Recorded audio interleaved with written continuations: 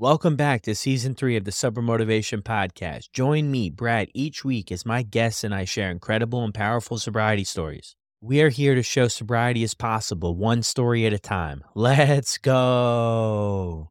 In this episode, we have Jeannine. She had a great childhood growing up in a lot of places but settled in Georgia. She opened up about her struggles, recounting how her parents' divorce sent her spiraling into self-destructive behavior. And later, she would struggle with cocaine, alcohol, and heroin addiction.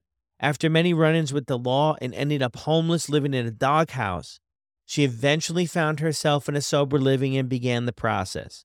The challenges she faced transformed her perception of life, shaping her into a grateful and resilient individual. Today, she embraces her addiction journey as part of her life that has made her better. Jeannine has been sober since January 15th, 2015. And this is her story on the Sober Motivation Podcast. I have to give another huge shout out to our sponsor, Charmaine, cooking show host and author of delicious and doable recipes for real and everyday life. Charmaine prides herself on living a drug and alcohol-free lifestyle, and she's also a huge fan of the Sober Motivation Podcast. So if you're hungry for fun, delicious, and doable dishes, Charmaine's collection of over 70 mouthwatering recipes will be sure to please your hungry gang. Pumpkin muffins with coconut crumble toppings, lemon walnut tuna melts, cranberry turkey burgers with sweet horseradish mayo, and grilled chocolate sandwiches are just a few of the fabulous and flavorful dishes you will enjoy preparing and devouring with ease. Check out Charmaine's cookbook today. I'll drop the link in the show notes below to the Amazon listing. So how we start every show is, what was it like for you growing up? Growing up for me was really great, actually. I grew up in Georgia. I actually lived in a bunch of different places. My dad is a pilot. He's retired now, but was a pilot and flew for the Air Force. And so I actually lived in like the Philippines for a few years when I was a kid. But we landed in Georgia when I was 9. So I mainly grew up in Georgia. And I always say that, when you go to meetings, or even before you go to meetings, or you have any awareness of recovery and you think like a heroin addict, like an IV homeless heroin addict, there's the stereotype of your home life must have been really bad. Were you like a foster kid? Like all the things that you think before you're one of the people. And my life was great. My parents were good to each other and good to us. I have a younger brother, and we had all the things that we needed. And my parents really supported my different things that I wanted to do as a kid. If I wanted to be like a gymnast or whatever, like they would take me to camps, pretty much like the idyllic family upbringing. I did really well in school. And so that was one of their big focuses, was my academics. And so we did like the SAT tutors and AP classes, and whatever school you want to go to, you can go to. And they sat down with me to read the college books, like all the things. If I were to have kids, I would do what they did. I would repeat it. I think that they did a good job. Now, they did my senior year divorce suddenly as far as like we could tell. And I lost my mind when that happened. Obviously, no one wants their parents get divorced, but I wasn't just a little bit sad. I took like a wrecking ball to my life. And looking back, I think what I tried to do was destroy anything that they valued in me. And I didn't know that at the time, but that was primarily my schoolwork, my academics. Yeah. Wow. That's heavy. Maybe it's even heavier if you don't see it coming, right? Right. And I've wondered that before, because I have friends whose parents are divorced and they didn't start shooting heroin over it. Although, to be fair, I also had to learn at some point. That also proves, though, that it's not necessarily a causal thing, because plenty of people's parents get divorced and they don't become homeless heroin addicts. My brother didn't, and he went through the same home. But I have asked like my cousin's parents are divorced, and she was like, I was almost a little bit relieved because they were like fighting all the time. Like, I wasn't happy, but I wasn't destroyed. I wasn't surprised. And also, I was 18. And so I feel like I had this whole lifetime of like Christmases with all 4 of us, family vacations. There was a whole thing. And so I really knew what it felt like, still do, what it felt like to not have that. In fact, actually this year, for the first year, I'm hoping I can go spend Christmas with my dad, because I haven't spent Christmas with my dad since 1997, which is absurd. Yeah. Wow. And yeah, which is mainly, it's not necessarily anybody's fault. I moved to LA pretty shortly after I graduated high school. And so that's mainly why. I just couldn't afford to fly back. I was a broke actress, and then I was using pretty heavily. So that's like the main reason why. But I just never did again. And we had all these like traditions, like we'd go look at Christmas lights on Christmas Eve. And so, yeah, I agree with what you said. I think it could be, I'm sure it's sad in all situations, but there was a lot to miss there. Yeah, no, for sure. So you mentioned you moved out to LA after high Yes. school. Yeah. So not directly after high school. So I had gotten into, and this is something that sometimes I share, you and I were speaking off air about like my logo and or the idea of chasing heroin in the name. And so I sometimes try to add this. So with my academics doing well, like I had all these goals and I wanted to be a lawyer. And I got early admission into a school in Washington, D.C. called the George Washington University, GW, which is a pretty good school. And I was going to go to law school and major in political science and do all these things. And so I did go. So I started destroying my academics my senior year, but I had gotten in early admission. So I still went for a semester and did very poorly and left. And then I went to the University of Georgia for a couple of semesters and did really poorly and decided instead that it would be easier to be, and part of addiction, I feel like, is delusions of grandeur, or it's part of the characteristics of addiction is delusions of grandeur. And I really decided that I think it would be easier to win an Oscar than graduate college. And that felt like a reasonable goal for me. So I did take a year off of school to start bartending, which is when I did coke for the first time. I moved to LA at 21, I think. So shortly after high school, but not directly. Oh, okay, gotcha. And were you drinking in high school or anything, or you're just focused on the academics? A little bit, but not really. The only thing I really did was I did Yeah. start smoking cigarettes when I was like 16. I would do that. But I had this relationship with my dad. I love my dad. My dad is like my favorite person on earth. And he is now and he was then. And he never yelled at me. And this is why I say if I could do it, if I did have kids, I would do it the way that they did it. Like I just respected him so much. And I wanted him to respect me. And he didn't yell at me. There wasn't like a lot of hard discipline, but like he saw me smoking once in my car. And a few days later, he was like, "Hey, I saw you smoking cigarettes the other day, driving down the parkway." And I was like, "Oh, no." And he was like, just do me a favor. Please don't smoke cigarettes in that nice car. Okay.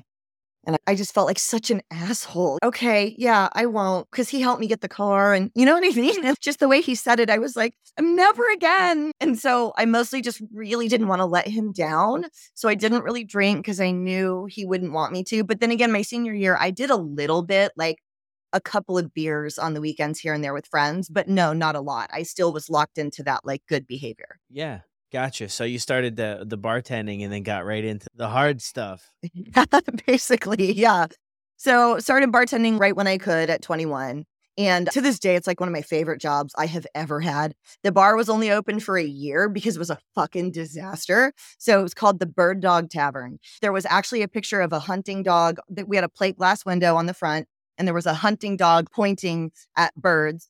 And there's a fraternity at the University of Georgia, the AGRs, which is the agriculture fraternity. So farmers, actual farmers. And we were like the AGR bar. And so all the farmers would come to our bar. And there was me and just only one other girl that worked there. And so there were many nights when I'd be like the only chick in the place. And I loved it. I thought that was great. And they were the most like Southern redneck.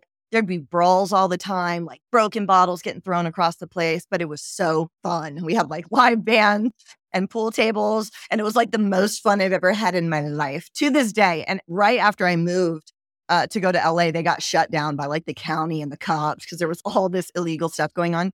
But so I did coke for the first time at that bar. And I remember we did it on the liquor license. The owner pulled the liquor license off the wall and was chopping up wines. And I remember thinking, even though I was 21, I was like, that feels not good karmically. That's your state liquor license and we're doing coke on it. I mean, if you are, I'm are, but I don't know energetically how this is going to go for you. And he totally got shut down a year later. But yes, I got into it at that point. And I'd been drinking the first couple of years of college a little bit more. But yeah, that's when I did that for the first time. Yeah, yeah. You go from there.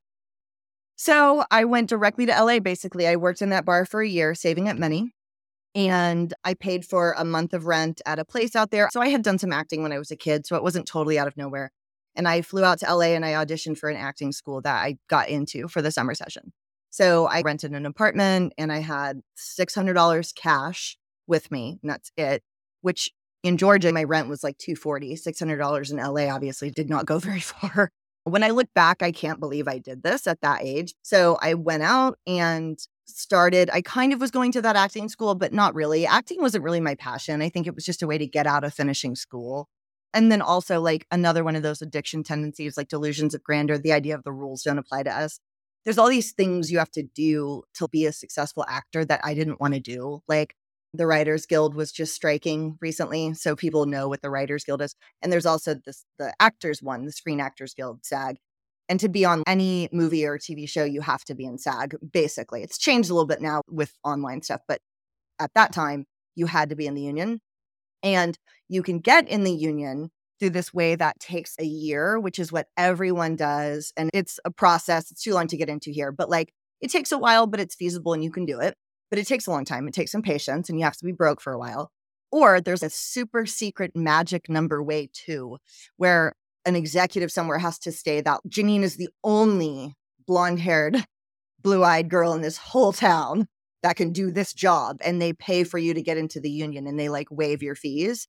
And it's very rare. The last person that did it was probably like Marilyn Monroe. But of course, I was like, no, I'll get the magic secret way number 2, which of course I didn't. So I was sort of doing acting, but not really. You know, I was there for 8 years, waiting tables, bartending. When I first got there, I actually quit doing coke for a few years, which I would always point to as evidence that I wasn't really a drug addict. Now, I smoked weed and drank that whole time. But I was always like, no, like I'm not an addict because I did have this really bad coke habit in Georgia. And then I didn't do it for 3 years.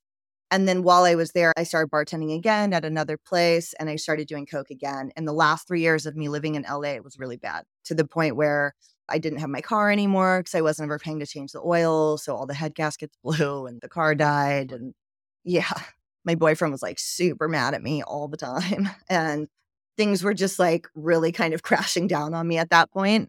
And my mother by then had gotten remarried and moved to San Diego from Georgia. So a few years after I'd gotten to LA, she randomly had also moved out. Like it was like a coincidence. She married this guy who got transferred to San Diego. So at 29, I basically had to leave LA. I was not welcome on any street in Los Angeles, mostly in Venice, where I lived. And so that's when I moved down to San Diego. And that's when drug use like falls off a cliff, right? And I learned that coke bad is very different from heroin bad. Yeah. And that was in San Diego. So did you move in with your mom I then? did, yeah. And I told everyone, I'm sure nobody believed me. But so my mom got diagnosed with breast cancer that year, and she's totally fine and has been fine for a long time. And I remember telling everybody I was moving down there to help her. Not that I had to. I'm like, oh yeah, acting is going great, but I'm so selfless. I'm going to go help my mom with this cancer. I just made her life so much worse when I moved in. I was like taking their cars and driving back to LA to try to get coke and a whole thing. But yes, I moved in with her at that time. Yeah. Did she mention anything about the behaviors? Oh, yes. Yeah. Oh, yeah. Yeah. Because she knew about what was going on. She knew about my drug habit. I was pretty honest with her. That's one of the good things about both my parents now, but even then, especially with my mom, like I could tell her. I told her the first time, like when I first moved to LA, because I kept doing it for a little bit in LA for a few months and it was really out of control. And I remember telling her and I stopped. And she would check in with me every few months or so and be like, how's that going? And I'm like, I'm good. And so I told her again. So she knew what was going on. And she had even paid for me to go to like outpatient somewhere for a few months. But yeah, I made their life hell. I remember one night I was borrowing my stepdad's truck to teach because I was teaching fitness by then. I'd gotten certified in LA to start teaching spin, and which is all the stuff I actually still do. So I was teaching and they let me borrow his truck to drive to teach a class. And that night I lied. And I think I said I was like going to dinner with a couple of people that I taught with, which was not true. I was going to see somebody I was dating in Laguna Beach, which is like an hour and a half north, back up towards LA. Went up there, saw that guy, got super drunk, passed out until 5 a.m. And they thought I was missing. And they were like about to call the police because I had just never come home. And then I finally come like slinking home with his truck. So yes, they addressed it. That was an example of her being like really angry. And they didn't actually kick me out, but they probably would have at some point. I lived there for maybe 4 or 5 months. And then I moved out. I found a roommate on Craigslist and actually did move out after I'd gotten myself a car. So, but yeah, they addressed it. They weren't happy. No, it sounds like it. Yeah. So you're 29 when this stuff Yeah. is this part? Yeah. Yeah. Yeah. I was 29. I turned 30. Yeah. Right after that. So I wasn't living with her anymore. But when I was, in fact, actually, this is another story that I rarely tell, but I'm a huge James Taylor fan. And I, for my 30th birthday, got tickets to see James Taylor and Carole King at the Hollywood Bowl on my actual birthday for my 30th birthday. And a good friend of mine came down to go with me. And on the way to LA from San Diego, we stopped at my favorite bar. So I spent 9 birthdays at this bar in Culver City. It's this little dive bar in this little neighborhood in LA. And I spent 22, 23, 24, 25, 26, 27, 28, 29, 30 in this bar. And there's like a jukebox and you could still smoke inside, which was awesome. So I go to this bar and I'm supposed to go to the Hollywood Bowl for this amazing concert. And we got some Coke on the way. And I ended up deciding that I just wanted to spend my birthday just in the bar, like doing Coke. I didn't even go to the concert, to this like legendary concert. I didn't even go. I called a friend of mine in LA who came and got the tickets. And I was like, can you go scalp these at the Hollywood Bowl? So he went and sold them, came back, brought us the money, and I just bought more Coke. And I had to lie to everybody about it. It sucked. My dad the next day was like, how was the show? And I was like, oh my God, it was so good. Is that awful? And it's not even one of my like worst drug stories. Obviously, it's not that bad at all. But like the thought of blowing off that James Taylor concert is just like, I can't believe I did that, Yeah. But Yeah. yeah.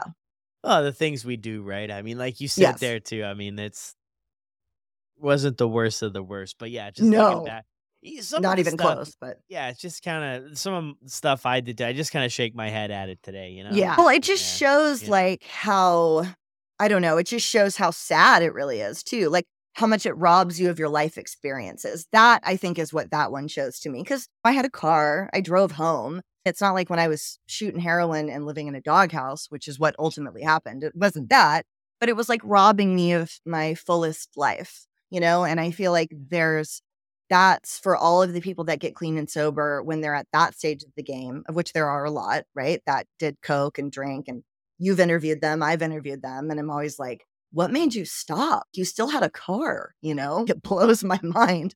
But they were able to recognize, okay, but this is like robbing me of my full life experience, And to me, that's definitely evidence of what that was at that point. yeah, for sure. What do you think was fueling the desire here?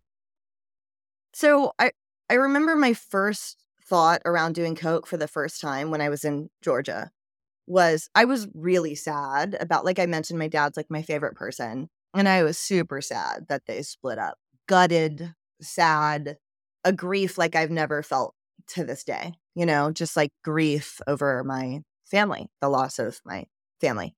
And when I did Coke, I didn't feel any of that anymore. I was nice. I wasn't sad anymore because I was like a really grumpy bartender. I wasn't very friendly. And on Coke, I was really friendly. And I think Yeah, it was that sadness that was fueling it initially. And then I believe that because I am an addict in my brain, that just kept going, right? There was the part where I wasn't able to stop. And I used the original sadness as an excuse for a really long time to keep going. So, I don't know. yeah, That's an interesting question. I don't think anyone's ever asked me that before, but somewhere in the middle of all of that was also just the addict side of me. yeah, yeah, for sure. Yeah, 100%. Yeah, that's interesting. So when does heroin get introduced to your life? So when I moved out from my mom's house, I moved. So there's a Marine base near here, and I moved in with a Marine. And he had a couple of former Marine friends that had all gotten out, and they were actually still working on the base, but as civilian contractors. And one of them, I started dating. And I didn't know this, but I guess at some point earlier in his life, he'd been addicted to Oxycontin, and he had a bunch of PTSD. He'd gone overseas twice. He'd gone to Afghanistan twice, and he had a lot of PTSD and a traumatic brain injury. And we're talking about like when you picture someone's like family life growing up, what would make a heroin addict? Like he had all those things. We were from very different worlds. And he'd been an addict at one point earlier. And then when I met him, we were, of course, drinking and doing other things, but I don't think he was doing opiates when I met him. And then 18 months in, I remember I was in Florida at a funeral. My grandfather had died, and I couldn't get in touch with him at all, the guy that I was dating, for 3 days. And I was insane, but I was like super duper insane. And I assumed he was cheating on me, of course. And I was like, what the fuck? And all the crazy girl things, like telling people to go by his place and all this shit. I can't get in touch with him. And I'm like, I know what's going on. And he lived like 25 minutes away from my house. So I get back. I'm like screaming home from the airport, run to my house, do whatever, drive out to his house, go drive up into the front yard. And I remember like just like busting through the front door, and his roommate was sitting on the couch, and he was like, hey. And I started like just storming through the house. And he was like, you can't just do that. I remember he was playing a video game, and he literally just dropped the controller when I walked in. And he was like, you can't just do that, Jeannine. And I was like, you, Chris. And I like went down the hallway, and I literally kicked open this guy's door. There's actually another story that I don't think I've ever told. And I kicked open his door, totally thinking there's going to be a chick there. And all the lights are off, and there's a movie on, and there's no one there except for him.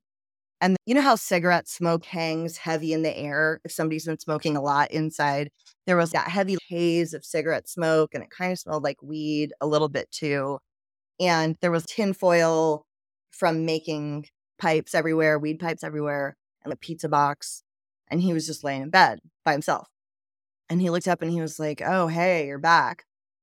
And I was like, yeah, what the fuck, dude? I've been calling you for 3 days. And he was like, oh, yeah, I'm like really sick. And I was like, oh, shit. Okay. All right. And I like sat down and what's wrong? What do you have?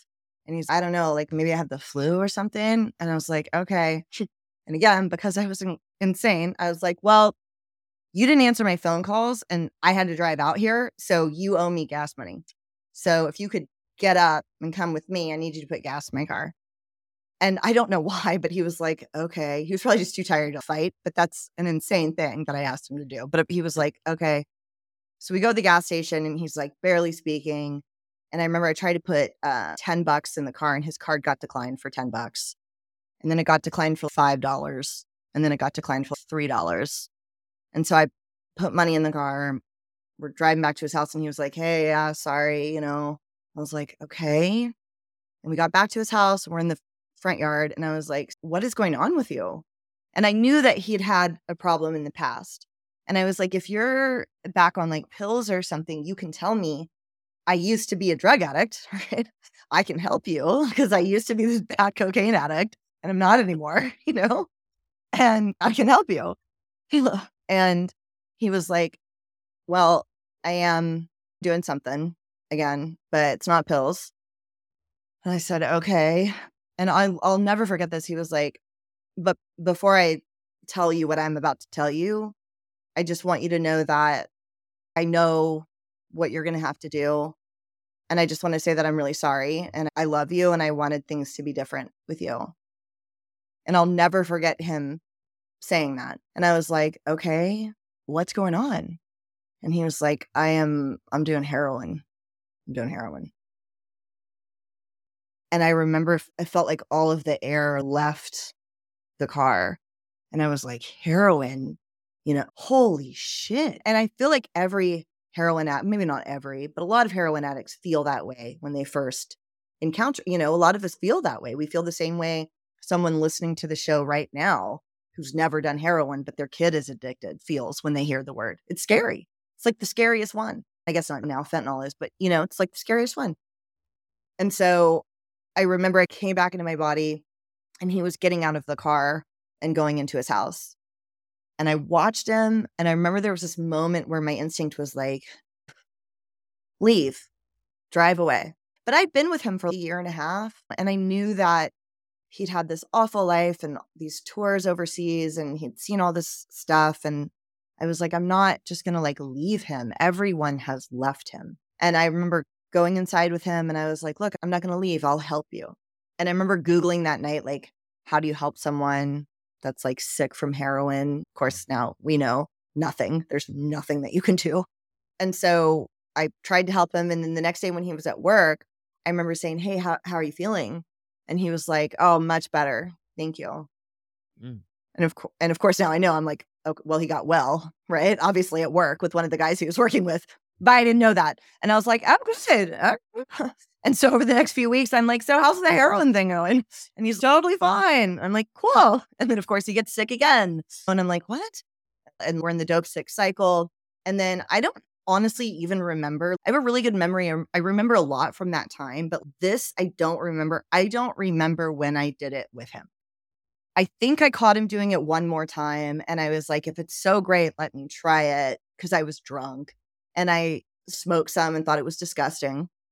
And then a week later, and our stories are actually quite similar in terms of, so I didn't know you got dope sick. Despite having had seen him like that, I still didn't know that if you do this for X amount of time, you're on your ass on the floor. I didn't know that. And I would hear the guys talk about being dope sick, but it just didn't seem real. And first I'm, smoking it with him, and I was teaching fitness.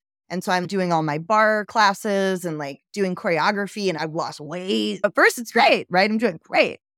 And I remember after, I don't know how long, maybe a month. And again, this is where our stories are really similar. After maybe like a month, I wasn't going to go out to his house.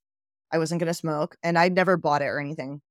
I was at my house, and we had a mutual friend who also smoked heroin who lived very near me, like 2 minutes away.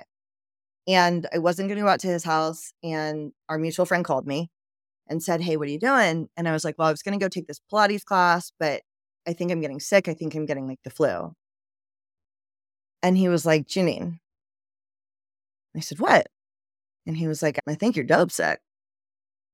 And I said, no, I'm not. I'm not doing it enough. And he said, okay, well, then why don't you come over here and smoke some and we'll see how you feel. And of course I was like, okay, and so I went over to his house, bagged my class, went over there. And I remember I brought my own straw, and he handed me the foil and the straw. And I was like, oh no, I don't want to get you sick. I got my own. And I'll never forget, he looked at me like so sad because he knew what I was about to discover. And so I smoked with my own straw, and I immediately felt better. And I remember looking at him, and he was just staring at me, and I could see us in his room. We were standing on the edge of his bed, and I had like my knee up on the footboard and one leg on the ground holding it, looking at him, and he was just standing there. And I was like, holy shit, did I just accidentally get strung out on heroin? And he was like, Jeannine, we told you. And I was like, no, you didn't tell me. No. And I remember, and I was like, so what do I do? How long does it take to not to be sick? What do I do if I want to stop? And he was like, 2 weeks. I was like, 2 weeks? I have to teach tomorrow. I can't be sick for 2 weeks. What else can I do? And he was like, I mean, get more. And I was like, get more? Okay. Where do I buy? I have to buy heroin now? And I remember I was just like floored. And he was like, yeah, I mean, I can give you the guy's number. And I was like, is he scary? Does he have a gun? I don't want to go to a heroin dealer's house. And he's, no, it's my buddy Brad, which is not his actual name, but that's the name that I always give him. And he's, no, he's not scary. It's my buddy Brad. And I'm like, well, great. I guess I just had to buy heroin now. And I was like, as shocked as anyone. And so he brings me to Brad's house, who actually ends up becoming like pivotal in my sobriety story, the guy, Brad. Wow. So I go meet him and buy heroin for the first time and spend $20. And 10 months later, I'm homeless, which had not happened with cocaine. It's a very different thing, right? As you know. Yeah. Yeah, that's the thing. I always wonder too with people who, I haven't had a lot of people on the show, if anybody actually, who's been doing heroin. And I had this guy, and he warned me. And a lot of other people I've heard share this story, it's this weird sort of passing of the torch that happens when you cross over, right? Because I was doing pills for a while, and nobody ever mentioned it. It wasn't like, hey, everybody was doing it. Like everybody, it seemed. I mean, I know everybody wasn't doing this, but it seemed like that. Right. But he told me that we're sitting in the back of this car. It was the strangest thing, but he was a lot older than me. I met him at this restaurant. We used to work at this restaurant together. So he had some older boys working there. I was in my 20s. He was probably 40 something.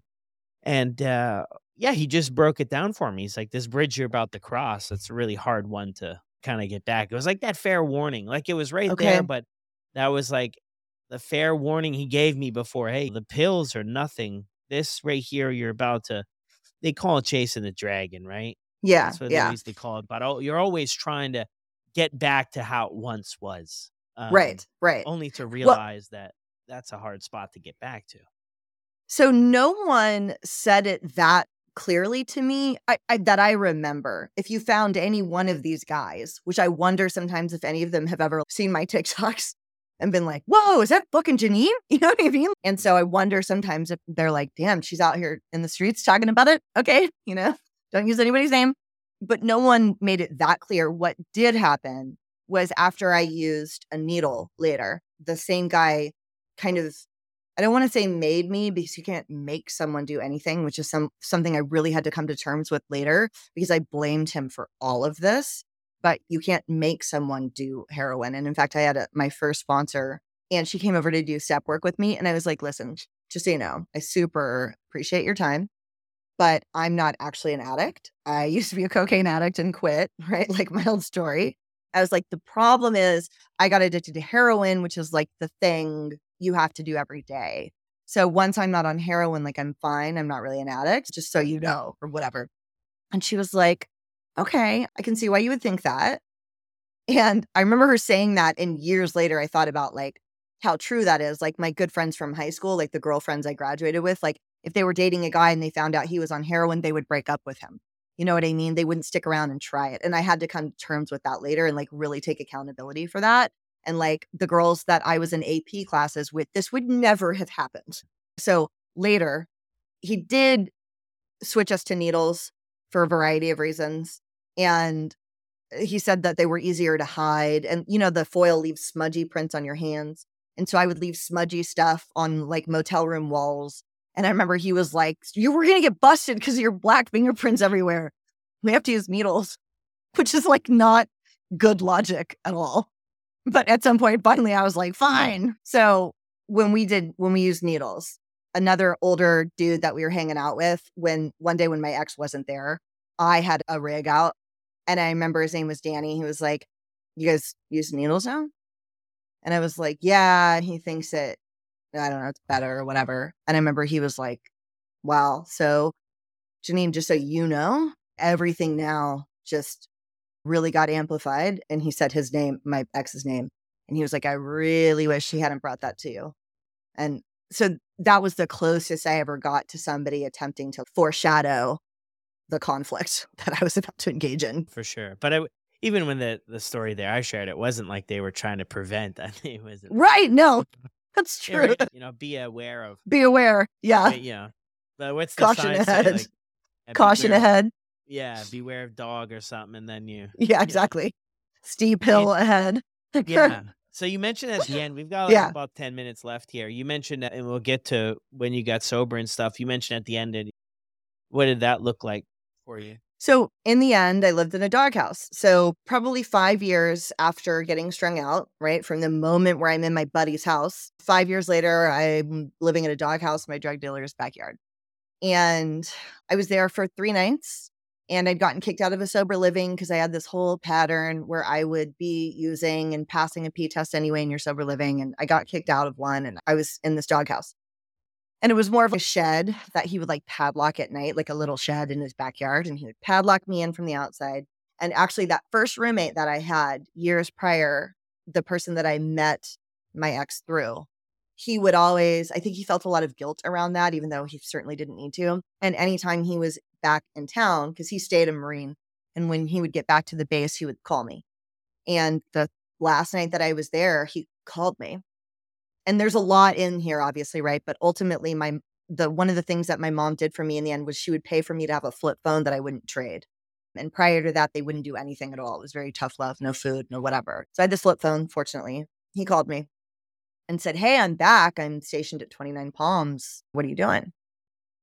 And I said, I am living in a doghouse in Oceanside, and I think I'm going to die. And he was like, okay, if I come get you tomorrow, will you please come with me? And I did. And he came and picked me up the next day. And 29 Palms is a base that's 2 hours away from here. And he drove out. He picked me up the next morning. I went back to his house and kicked heroin for the last time, not in jail. Because I also got arrested a bunch during that time too. Like my last arrest was for strong arm robbery, and I was going to get a strike and blah, blah, blah. So that's all happening as well. All of the things. So I went back to his house and it should not have worked. I didn't have any medication. I wasn't in jail. I wasn't in a rehab. I was just at this guy's house. And I kicked for the last time. And that was January 15th, 2015. And so in a few months, hopefully I'll have 9 years in January. And that was after years of trying. So that's what it looked like in the end, basically. Yeah, wow. Why did they padlock the doghouse at night?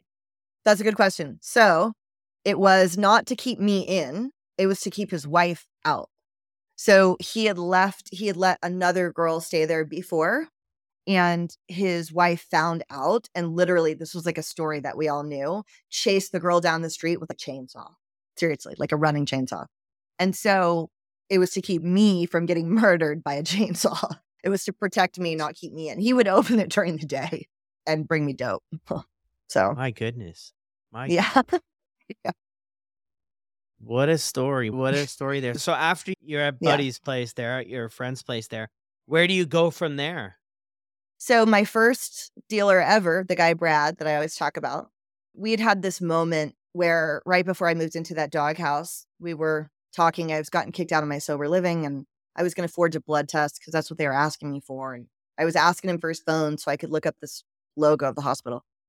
And I was like, come on, Matt. And he was just kind of looking at me. And he'd been clean for years by then. So he'd gotten busted eventually for selling, did 2 years, got out, and he'd been out for a few months and was doing well. And I was like, what am I supposed to do? And he said, I mean, you could get clean. And I went and stayed at the doghouse, kicked heroin. While I was at my friend's house, I was calling him. And he was in a sober living and doing well. And I was like, hey, and I had lived in that same sober living twice and had gotten kicked out twice for selling heroin on the property in the laundry room. And so I called my friend and I was like, hey, can you ask Steve if he will please let me live there again? Because I don't have anywhere else to go, whatever. And he was like, all right, I'll ask him. And then for 3 days, he'd call me every day and he'd be like, Steve says, no way, don't come to this property. And I was like, oh, he's so dramatic. And so finally, after 4 days, he was like, he'll let you stay on the couch only. And I had to like vouch for you. And looking back, I actually think my friend maybe paid some money, like, because I had no money at all. And he let me move in for free and start paying $300 a month just to stay on the couch. And I've wondered now if my friend Brad paid the first month, because why the sudden charity? You know what I mean? So although the guy Steve is amazing and changed my life too, he's a very good man. It's also possible he just said fine. So he gets me into the sober living. I move into the sober living and I had done one thing before I left, moved into the doghouse. I had emailed someone on Craigslist that was looking for a spin and bar teacher, like 20 minutes south of where my sober living was. And I, of course, couldn't go because I was strung out, but I would always see if like my resume would like still get me interviews and stuff. And I had this wild delusion that maybe I could do it. And I obviously didn't make it. And when I came back, I emailed her again and said, hey, would you audition me again? She said yes. And so I took the bus and I went and auditioned. I got that job and I owned that studio 4 years later. That's my studio that I had. And so I started with 19 days off of heroin, no ID. I had to go to check cashing places. I had to get an ID first, like the welfare bus pass, food stamps, the flip phone, the whole nine.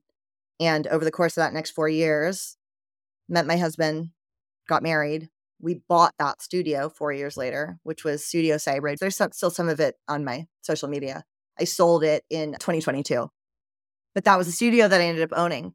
And that girl, we still work together. Actually, we have another spin studio now where I'm at. So, which is crazy. That was 9 years ago. Wow, that is crazy. I know, isn't that weird? That is, yeah. But that's cool. That's cool. That's Yeah. what the recovery and sobriety does for us, right? Totally. Yes, absolutely. Absolutely. And I'm a 12-step person, just to throw this in there. I know, especially now from doing my show, as I'm sure you have learned, there's so many different paths to recovery that people do that work for them. My sponsor, I think, is like the primary reason why I'm probably still clean and sober to this day. My friend Rachel, like, she's amazing. I still call her all the time. She sponsored me from the very beginning. I already knew her actually too while I was at my friend's house. And I like to add this because I was in and out so much. I always thought the relapses were such failures. But that last time, I knew her. I knew the guy that owned the sober living. Like, every time I was coming in, I was gaining resources that were there when I was ready to execute on those.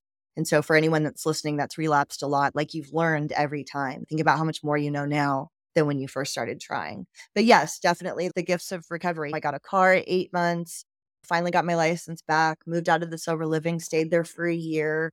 Just all the pieces start coming together. Yeah, no, yeah, they do. They really do. That's so incredible. Yeah. Yeah, Now I have a $1,000,000 question here for you though. Do you change the sure. oil in the new car? Yes, I do. Actually, I'm so glad that you asked me. That's actually happened to me multiple times where I didn't change the oil to a car. And I know exactly what it feels like when all the head gaskets blow at once. Like as soon as it happens, I'm like, well, I know this feeling. This car is done. In fact, as soon as I started dating my husband, like 2 months in, that happened. But this car I did take care of. It was just older. Someone had given it to me. A client gave me a car when I was working at that studio who didn't even know I was in recovery. At 7 months clean, she gave me a car. And I thought it would be so long until I, because I only had like $1,000 saved. So that car is already older. I did take care of it, but all the head gaskets blew. And I called my husband. We'd only been dating for a few months. And I was like, my car is done. So can you come get me? And he was like, how do you know it's done? We can have my friend look at it. And I'm like, no, trust me. It's done. I know exactly what it feels like when all the head gaskets blow at once. I know what it sounds like. I know what it smells like. I know what it feels like. You have to just suddenly, it all locks up. You have to cruise it over to the side. It's over. And sure enough, I did take it to a mechanic. And the mechanic was like, yeah, man, I don't know what you did here, but all the head gaskets blew. And I was like, see, I knew it. So yes, now I change the oil in cars. Or at least add it. At least add it if I know it's been a while. I guess that's better than letting it run completely dry, right? What is Dude, I'm all of the meme chicks that they joke about the stereotypical girl with the car. I'm all those things, and I'll totally admit it. progress, Yeah, not perfection. I'm wondering throughout this entire journey, what have you been able to take away from it, learn from everything? a lot, so much. My main takeaway probably is that even this time when I came in 2015, I was so embarrassed and so ashamed of my history.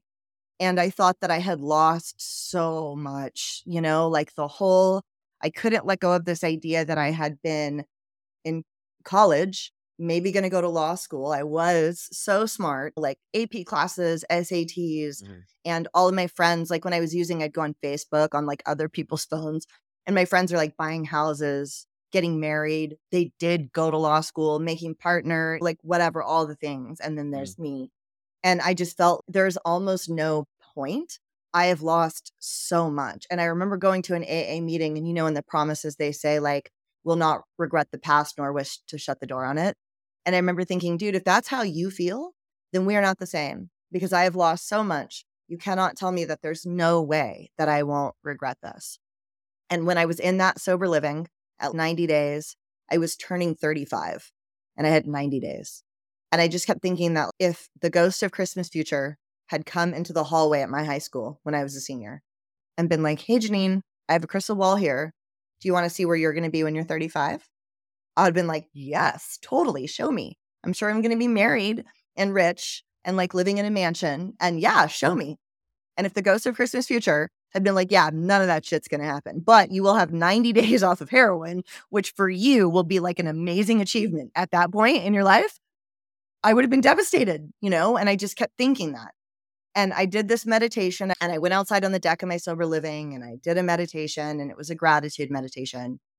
And afterwards, I saw this really nice view off the deck of my sober living. And I thought of my sober living as very rundown. And I saw this beautiful view. And I remember thinking, that's so beautiful. And I was overcome with the feeling of not being dope sick or having to get well, right? I was overcome with the idea that like I didn't need $20 to breathe.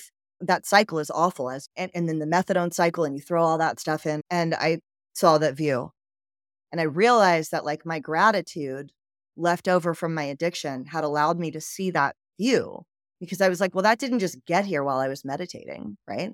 That's always been there. I've lived in this town a long time. They've never been able to see or recognize that view. Did my addiction like leave me more grateful?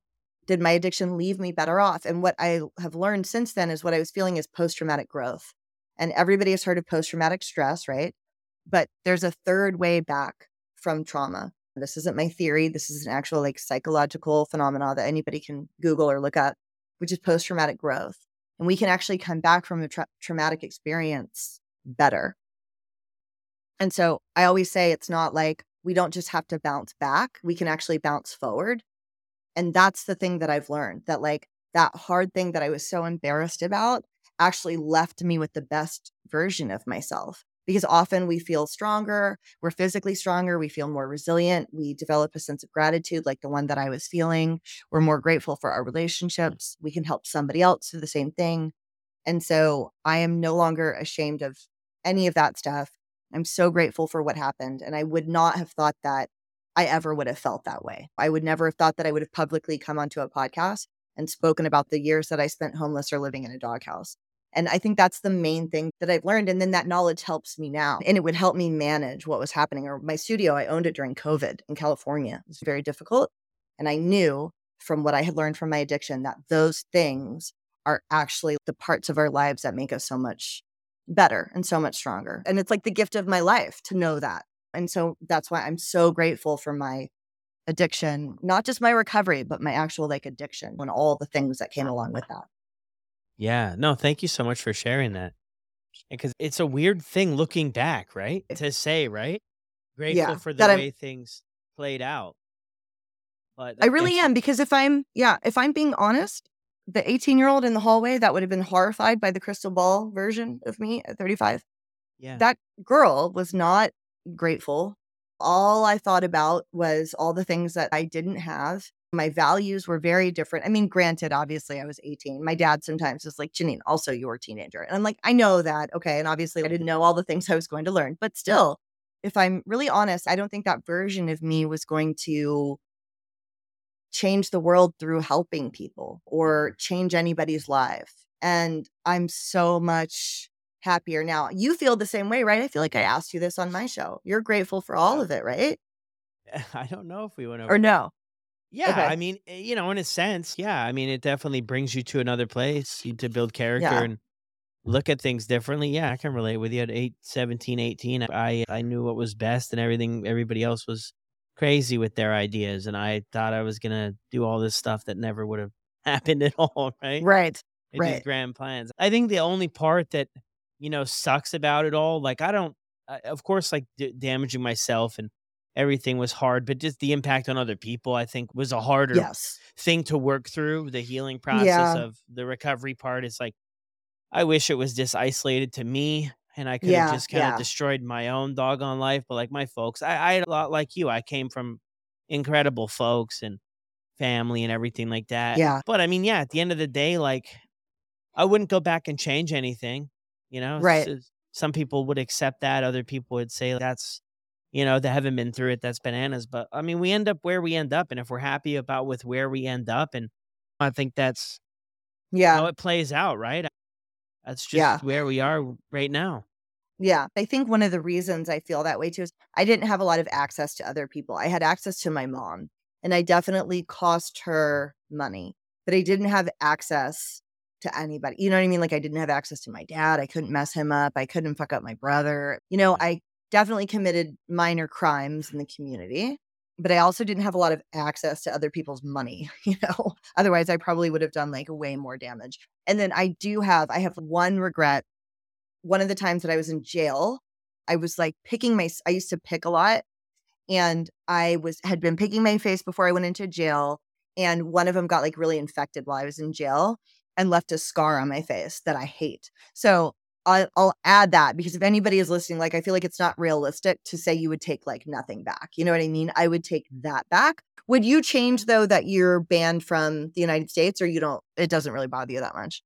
No, it was the best thing that ever happened in my life. Okay. Okay. All right. Yeah, it was the And best. you don't really care about not coming back or anything like that?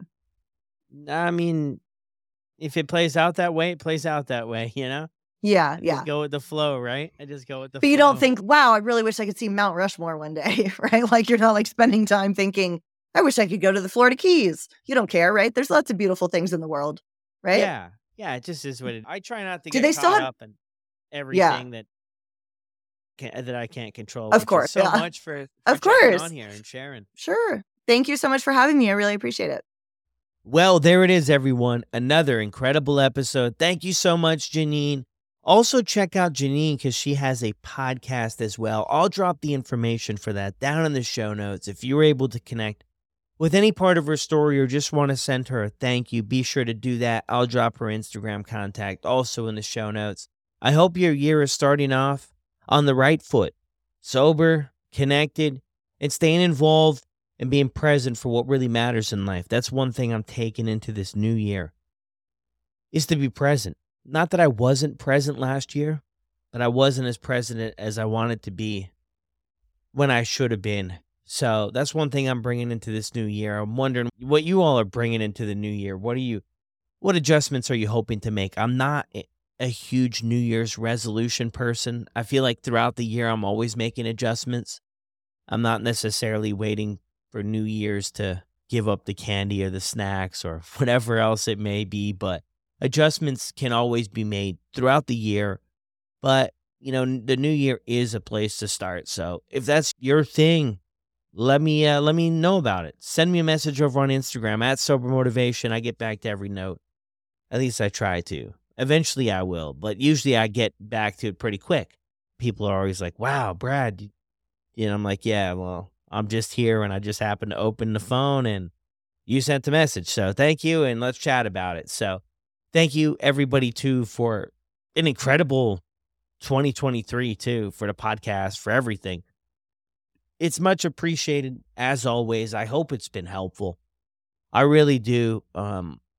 A lot of people come on here and share their incredibly powerful stories and vulnerable, and they really take a chance on this entire platform. And the messages that they get after just seem so incredible. So thank you all for being sure to let people know who come on the show to share their story, that we appreciate it. And for everybody that's going through something, hang in there. Keep it going. I just put up this new post on Instagram. It just had me thinking, right? Because sometimes if you're early on in the journey, it's tough at times, right? But I put this up there and I'll leave you with this. No one hits 30 days sober without 1, 2, and 3 first. No one hits 6 months without 30, 60, and 90 days first. Don't beat yourself up if you're early in the process. We all started there. Keep going. And I'll see you on the next one.